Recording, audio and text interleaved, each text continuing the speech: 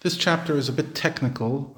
It's a lot of names. It's simply talking about Shlomo HaMelech's government. And we'll try to make it as fascinating a background as possible, but just a heads up what it is. We're going to obviously, after that, focus on Shlomo's power, wealth, wisdom, achievements, etc., specifically the temple. But first, let's talk about his government. King Shlomo was king over all Israel. These were his officials. Azaryahu ben Tzadok HaKohen. Tzadok was David's men, and Shlomo promoted Aviatar as the high priest. Tzadok was appointed instead of Aviatar, and Azariah was his son and given a big position. Eventually, he replaced his father. Then there is Elichoref and Achia. By the way, in case you're looking for interesting names for your family. Sons of Shisha, they were scribes in charge of foreign relations. Yoshaphat ben Achilud was the chancellor who would determine the agenda in the different areas of government. Benayahu ben Yehoyada is the head of the army. Tzadok and Aviatar, father and son, Tzadok and Aviatar are both priests. Now, although Aviatar was chased away, he wasn't entirely chased away, but was sent home and no longer able to be a high priest, but he was a priest. Azaryahu ben Natan was appointed over the officers, district governors. Zavud, son of Natan, a Kohen, or a distinguished official and a friend of the king. He was a trusted ally. Achishar was appointed in charge of the household. As we'll see, Shlomo had a very big household. Adoniram ben Avda was appointed over the levies, the taxes. Shlomo had 12 officers, district governors over all of Israel, who also provisioned the king and his household. They collected taxes, etc. For 1 month of the year, it was incumbent upon each of them to provision. In other words, 12 provisions. Each one taking care of his king for a month.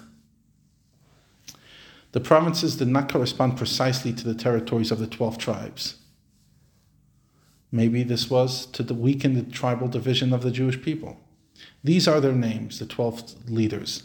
Son of Hur served as the governor in the highlands of Ephraim. Son of Deker in Makatz, and Shalavim and Bet Shemesh.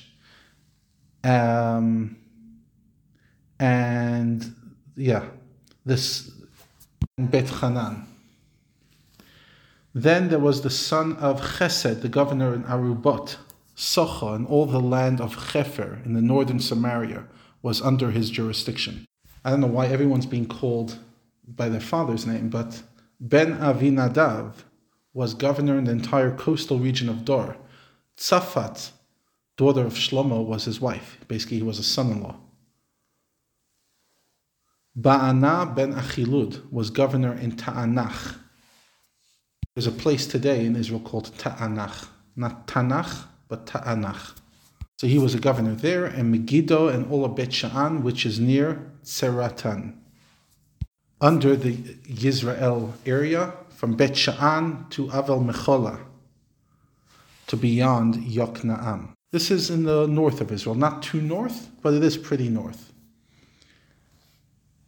Then there was Ben Gever, the son of Gever, was governor in Ramot Gilad, on the other side of the Jordan River.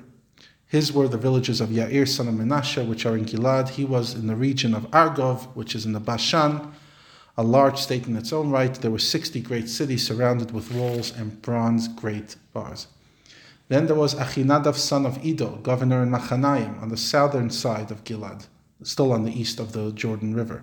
Achimaatz was a governor in the tribe of Naphtali. He also was a son-in-law of the king, as he took Basmat, daughter of Shlomo, as his wife. Ba'ana ben Chushi was governor in the territory of Asher, and also in a place called Ba'alot. Yoshaphat ben Paruch in the place of Yisachar. Shimi ben Elah in the land of Ephraim. So sometimes Binyamin, So you see sometimes it fits exactly tribal and sometimes it doesn't. Gever ben Chori in the land of Gilad, the land of Sichon the king of the Amorites, and Og melech HaBashan. So this is back on the eastern side, just a different part of the eastern side of the Jordan. And there was one additional officer who was appointed over the other officers in the land. Maybe it was on top of the other 12. And finally, Judah and Israel were numerous like the sand that is by the sea in abundance, eating and drinking and rejoicing. There was no wars, major problems during Shlomo's reign. And hence the population increased greatly during this time.